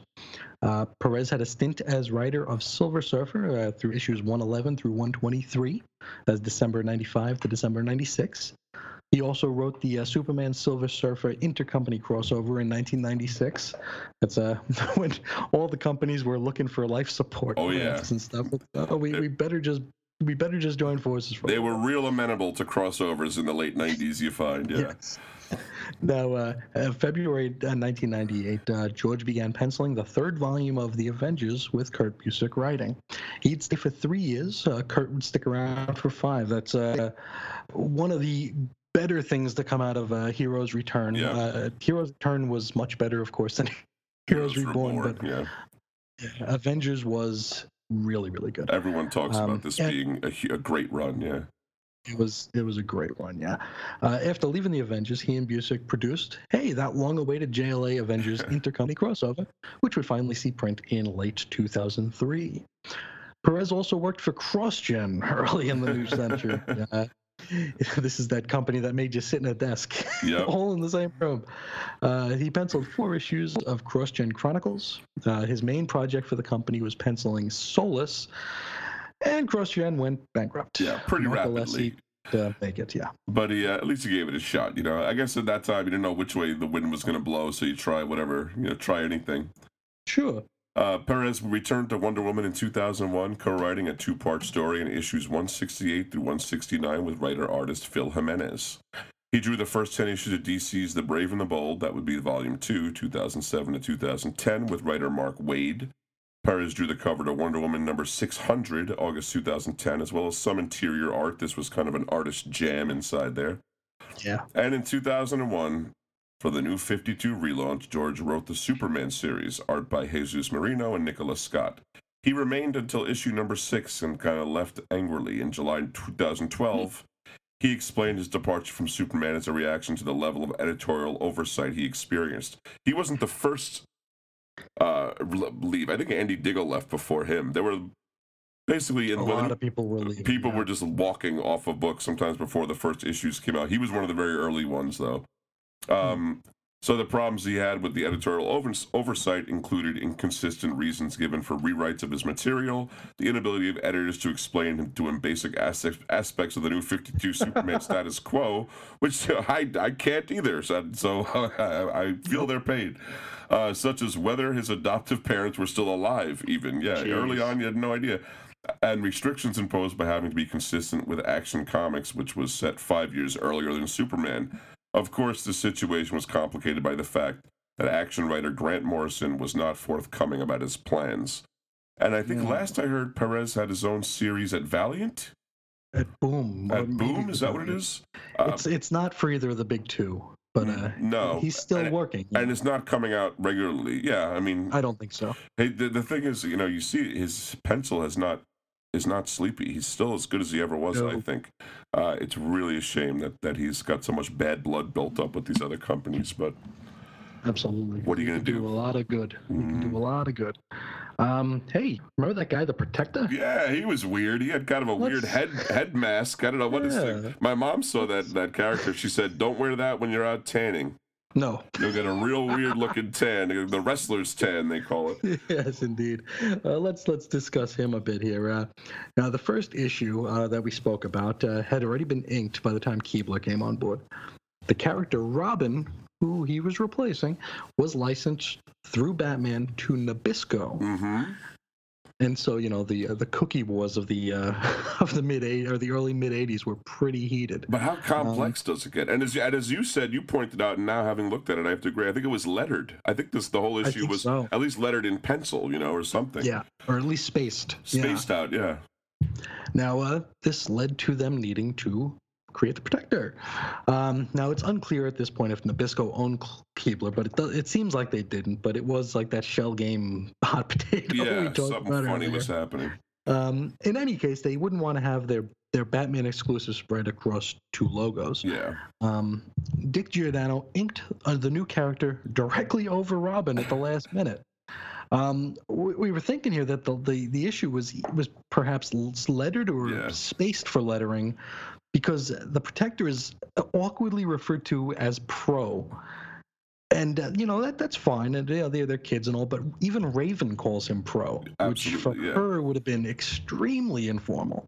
Because, she even called Kid Flash, who she was sort of romantically linked with, she called him Wallace. Everyone got full names. Yeah. She didn't call anybody. And, you do Richard, see there are some funny-looking spacings, you know what I mean? It looks odd, and it looks cramped. As I was reading it, I was like, oh yeah, that was Robbie. Yeah. Now it says Pro all of a sudden. Mm-hmm. So yeah, we're pretty sure that it was lettered, which is what a time to walk back a character at that point in a comic book. Wow. Now, the Protector would have a robust future. He appears once after this in non-Who's Who or little ha-ha, poking the ribs, Tiny Titan references. Yeah. He appears in the background of a scene in Titan's Secret Files and Origins #2 from October 2000 during a recruitment drive for Titans Los Angeles. Wow. He's just there sitting on a couch by himself while everyone else is having a good time. I mean, come on, this guy works with the U.S. Customs, Give him, this guy's a big deal. Sheesh. He is. Yeah, it's such a weird thing. And definitely with, like I say, go check out the link in the show notes. See Chris's reviews. You can see what Pro looks like. Yeah. He looks like Robin with a stupid costume painted over him. There's no question about it. It's exactly. It's interesting they had to do that. But by the third PSA, they obviously had worked him in. Yeah. More. So I think by the second one too, they were more aware of him. At least. But by the third one, they're starting to give you a backstory. He's got a cousin and everything, or whatever. But anyway, want to talk a little bit about the history of drugs in America. The first American anti-drug law was actually in 1875. I think we get the impression like they were always illegal. Yeah. But for a long time in America's history, there were no restrictions against drugs, or not just like using, but whether you could put them in medicines, quote unquote medicines, or, you know, what the applications were. People would, you know, where we would pop a Bayer now, people might do heroin. Which will also cure your headache, by the way. So anyway, Probably, for a little while. the first American anti-drug law was 1875 in San Francisco. This was an ordinance which outlawed the smoking of opium in opium dens. And there is a much larger narrative I can tell here that we're going to totally gloss over. Reacting to popular new soft drinks Coca-Cola and Pepsi-Cola, which are laced with cocaine, back then they were, Frances Willard of Cleveland, Ohio, forms the World's Women's Christian Temperance Union in 1883. They campaigned for a law making temperance education mandatory in public schools in Ohio and win.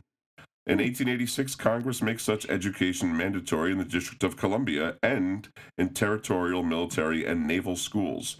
By 1900, all the states have similar laws for anti-temperance, basically what we would call drug awareness education now. In less than 2 decades, in a time before really any kind of widespread communication. That's pretty crazy. It really is, yeah. I mean, obviously, this was a shared concern among many. That's what it is, I think. Absolutely. I think it resonated in a lot of concerned individuals. In 1906, the Pure Food and Drug Act was passed, requiring active ingredients, that means, you know, morphine, cocaine, alcohol, and dosage to be included on medicine labels for the first time. Wow. It's nuts. California passed the Poison Act in 1907, making cannabis and, more importantly, their industry, hemp, illegal. In 1913, it was amended to include extracts, tinctures, and other narcotic preparations of hemp, or loco weed, their preparations and compounds. And by the way, at this time, cannabis was almost exclusively referred to as Indian hemp.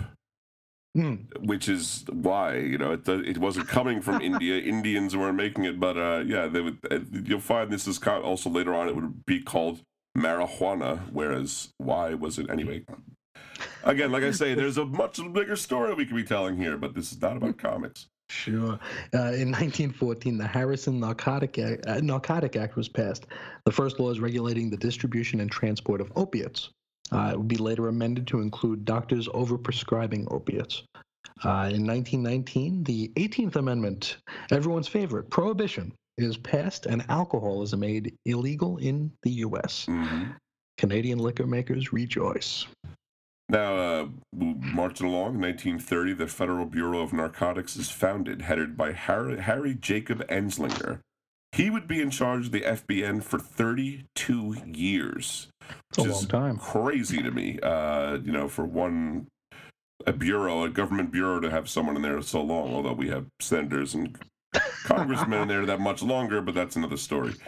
This one man would control the conversation about drugs in America for all that time, pretty much, and well known in the 1930s for a heavy scare campaign against cannabis and for saying this: "By the tons it is coming into this country, the deadly, dreadful poison that racks and tears not only the body, but the very heart and soul of every human being who once becomes a slave to it in any of its cruel and devastating forms.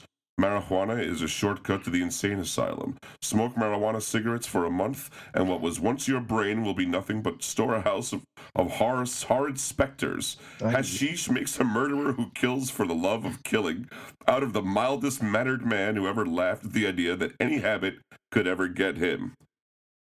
Which sounds legit. That's about right, you know, yeah. In 1933, the 18th Amendment was repealed by the 22nd Amendment. They decided that wasn't working out for them. But that was just alcohol, folks.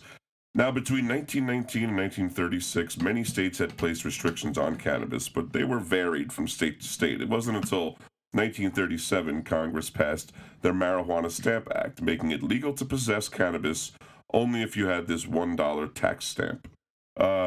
If you could only get the stamp, though, if you produced some of your goods, some marijuana. So it created a catch-22 that effectively made it illegal, kind of just under the table, you know, illegalness. The Boggs Act of 1951 introduced mandatory sentencing for heinous crimes, including moral vices, which would have included drug abuse. It's interesting.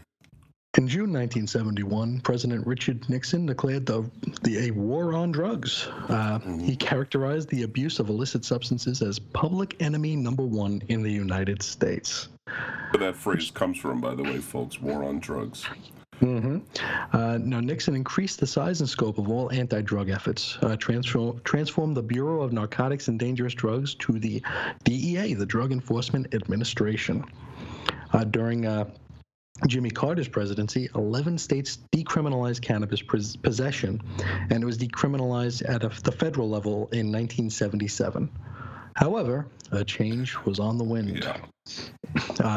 In 1980, soon-to-be First Lady and Manhunter, because Steve Englehart makes everyone who disagrees with him evil villains, Nancy Reagan came in contact with a substance abuse prevention program supported by the National Institutes of Health, and she was moved by their work. When Ronald Reagan was elected, Nancy was determined to make this her cause. That's the First Ladies usually get a cause. Yeah. I think going back only to Eleanor Roosevelt? Eleanor Roosevelt, I think. I could be wrong about that. But yeah, she's definitely popularized, and everyone since has had something. Sure. She said, understanding what drugs can do to your children, understanding peer pressure, and understanding why they turn to drugs is the first step in solving the problem. Initially, she visited schools and funneled more money into drug awareness programs, doubtlessly resulting in the very comics that we just discussed. In fact, in 1982, the phrase "just say no" first emerged when Nancy Reagan was visiting Longfellow Elementary School in Oakland, California. A student asked what she should say when offered drugs. Nancy replied, "Just say no." The "Just Say No" slogan, though, was the creation of Robert Cox and David Cantor, advertising executives at the New York office of Needham, Harper, and Steers/USA, of course. I mean, there were pins, stickers, placards. You could have been head to toe with "Just Say No" stuff back then. Absolutely. Nancy would appear on Different Strokes and Punky Brewster, and I think a couple other shows even, in 1983, peddling her "Just Say No" mantra. And there were stickers, buttons, like I said, after-school clubs, pacts to sign, real all-American fun. In fact, 1983 seems to be the breakout year for drug awareness in the 1980s, and perhaps we have the new Teen Titans to thank for that. I'd like to think that's true. I'll put it that way. Now, we discussed the drugs. Let's talk about some other comic book PSAs. We're going to start with a doozy. Yeah. Spider-Man and Power Pack versus sexual abuse. Came out in 1984. There were two stories. The first story is a Spider-Man story by Jim Salicrup and Jim Mooney. Power Pack story by Louise Simonson, June Brigman, and Mary Wilshire, which was the regular creative team for Power Pack. Oh, wow. This came from Marvel, the National Committee for Prevention of Child Abuse, and the National Endowment for the Arts. Spider-Man, he is a boy being abused next door and swings next door to tell a story about another young boy who was abused. Himself. Whoa! Yeah. And they never mentioned it again. Ever. I have this issue. I just haven't read it. Who do you know who abused him?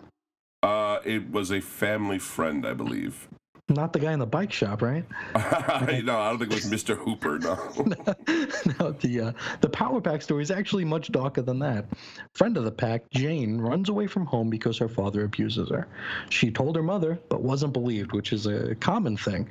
The Power Pack take Jane back to their house, where Mrs. Power gives Jane a number so she can call and get herself some help. And it ends. That's it. That's it. We don't really know what happens after that, but I guess it's the dark world of that topic. Next one we'll talk about is X-Men Heroes for Hope. That was 1985. This book was split into 2-page chapters featuring top creators of the time. It kind of paired up in interesting ways, but overall written by Stan Lee, Ed Bryan, Louise Simonson, Stephen King, Bill Mantlo, Alan Moore, Ann Nocenti, Harlan Ellison, Chris Claremont, Joe Duffy, Mike Barron, Denny O'Neil, George Martin, Bruce Jones, Steve Englehart, Jim Shooter, Mike Grell, and Archie Goodwin. I mean, that's like virtually... We didn't start the fire. Everybody, though. I mean, that's the biggest names in Marvel, pretty much, almost. I don't see... there he is, Chris Claremont. Art by John Romita Jr., John Buscema, Brent Anderson, John Byrne, Bernie Wrightson, Charlie Vess, Richard Corbin, Mike Kaluta, Frank Miller, Brian Boland, John Bolton, Steve Rude, Brett Blevins, Herb Trimpe, or Trimp, we never know, Gray Morrow, Paul Gulacy, Alan Weiss, Jackson Gweiss, and Howard Chaykin. This is really all-star cast. So the story here is that An ancient psychic antagonist that's attacking the X-Men is traced to Africa, where they kick his butt. While there, they feed the despairing, starving folks. So that was nice. Mm-hmm. They did a little double duty on that one. Now, not to be outdone. Of course. Across the street, Superman and Batman, heroes against hunger. Yeah, we're against hunger too here, you know. Yeah, if you don't put a book out, that means you're for hunger. Yeah. This is, of course, by DC, and all proceeds go to relieve hunger in Africa. It's another book split into 2-page chapters featuring top creators of the time. Written by Jim Starlin, Carrie Bates, Elliot S. Magan, Paul Levitz, Mike W. Barr, and Robert Bloch. Art by George Perez, Keith Giffen, Marshall Rogers, Barry Windsor Smith, Jack Kirby, and Jim Sherman. Neil Adams draws the cover. It's a very famous cover where Lex Luthor is taunting Superman and Batman that even with their powers, they can't fix hunger. And so, Superman, Batman, and Lex head to Ethiopia to fight the Master, who they think is the cause of their famine. But, you know, he isn't. Yeah, there are bigger factors at work in a Ethiopian famine. It's not just some dude. It's not the famine ray, folks. I'm sorry. This isn't a comic book thing we can just solve by punching someone. Purple famine ray. Yeah, exactly. Next, we're going to talk about Captain America Meets the Asthma Monster, 1987, by Louise Simonson and Alex Saviuk. It's going to be in the next movie. This story is that the asthma monster attacks an elementary school in Midvale with an allergun, a weapon that induces asthma in folks that don't have it. 2 children that do have asthma aren't affected because they have taken their asthma medication. Captain America shows up to take the asthma monster down. This is hilarious. Turns out to be an asthmatic guy in a rubber costume that just wanted to share his asthma with the world. It was like, what? It's like a Scooby. He would have gotten away with it, too, if it weren't a few meddling kids. You know, it's hilarious. Let's stick with Cap for a little while here. We got Captain America Goes to War Against Drugs. This is 1990 by Peter David and Sal Velluto. It's by Marvel and produced in cooperation with the Federal Bureau of Investigation, the FBI themselves. An alien race known as the Tzin endeavor to invade the Earth, but to test our defenses, they decide first to tempt 4 random youths with drugs. With the help of Captain America, one of them is able to turn down the drugs, which causes the Tzin to turn tail and run. It's like the modern telling of War of the Worlds. You know, the common cold killed them once, and then the ability to turn down peer pressure was the second blow. Say no was their kryptonite. We can't take down this planet. Run! You know what I mean? They're too strong for us. Now the last 3 we're going to talk about. This is really interesting. I call this the Landmine Awareness Trilogy. I was surprised to read about this. The first one we'll talk about is Superman and Wonder Woman: The Hidden Killer, 1988. Really not a great title, considering what it's about, but by Andy Helfer and Eduardo Barreto. This is by DC Comics, the U.S. Department of Defense, UNICEF, and the Mine Action Charter. And in fact, these 3 books are by this collection, I think, triumvirate of folks. This is a special edition humanitarian comic book that promotes landmine awareness among children living in Central and South American countries where this would apply, in Nicaragua and Colombia and places like that. The storyline was recommended to DC Comics by American soldiers belonging to the 1st PSYOP Airborne Battalion from Fort Bragg, North Carolina. They'd conducted minefield assessments while in Costa Rica, Honduras, and Nicaragua, and probably saw things that caused them to think this book was necessary. Superman and Wonder Woman save a couple of kids from landmines, then show the kids a landmine victim to make them more aware. Yikes. 90,000 copies of this were printed in English for the North American market. 560,000 copies printed in Spanish for South and Central America. Wow. So this is, I got to say, Chris, when I was researching this, I was like, wow, what a crazy topic. But then I really started to think about it and the reach of it and how pervasive a problem this must be. And absolutely, it really brings home the horror of it. You know what I mean? Like, wow, this is not a kind topic, but that's certainly not. Have to deal with it somehow. Yeah. Yeah, and it continues. We have Superman Deadly Legacy in 1996.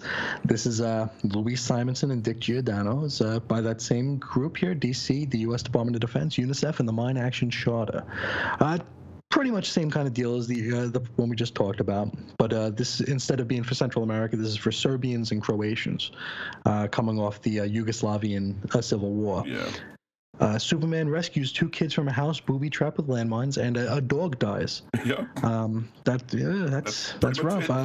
In Bosnia, the free comic book was distributed by a peacekeeping force led by North American Treaty Organization, that's NATO, and the Mine Action Center located in Sarajevo.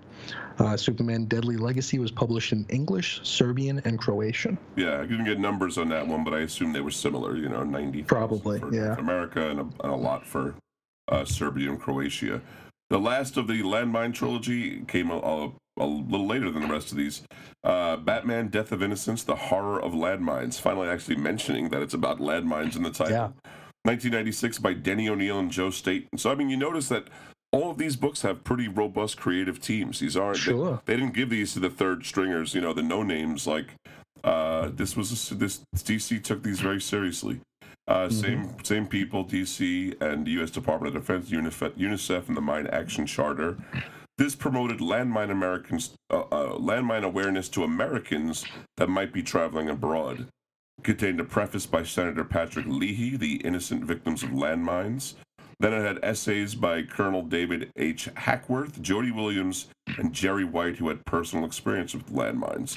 The actual comic story itself is that Batman goes to fictional Kravia, where landmine has killed a Wayne Tech employee and left her daughter Sarah in the hands of Kravian rebels. Batman rescues Sarah, but before they can be rescued by an airship, she picks up a toy that is not a toy, and I think you can connect the dots from there. It's not a happy ending, as many Batman books are not. But yeah, I found that all this really fascinating. Like, this was obviously a big enough issue that it required 3 comic books and a pretty robust awareness campaign. And scary stuff, folks. Do not mess with things sticking out of the ground, I guess, is the advice I would give you at this point. But that's all the PSAs that we going to talk about now. I know there are others in the world, or ones that you might even be able to say are PSAs. Sure. And if you have any more in your mind, or if anything you want to talk about from this episode, or about the comics that we read, you can email us at weirdcomicshistory@gmail.com. Find us on Facebook at Cosmic T-Mill History, or on Twitter at Cosmic T-Mill. I'm personally on Twitter at Reggie. I'm at Ace Comics.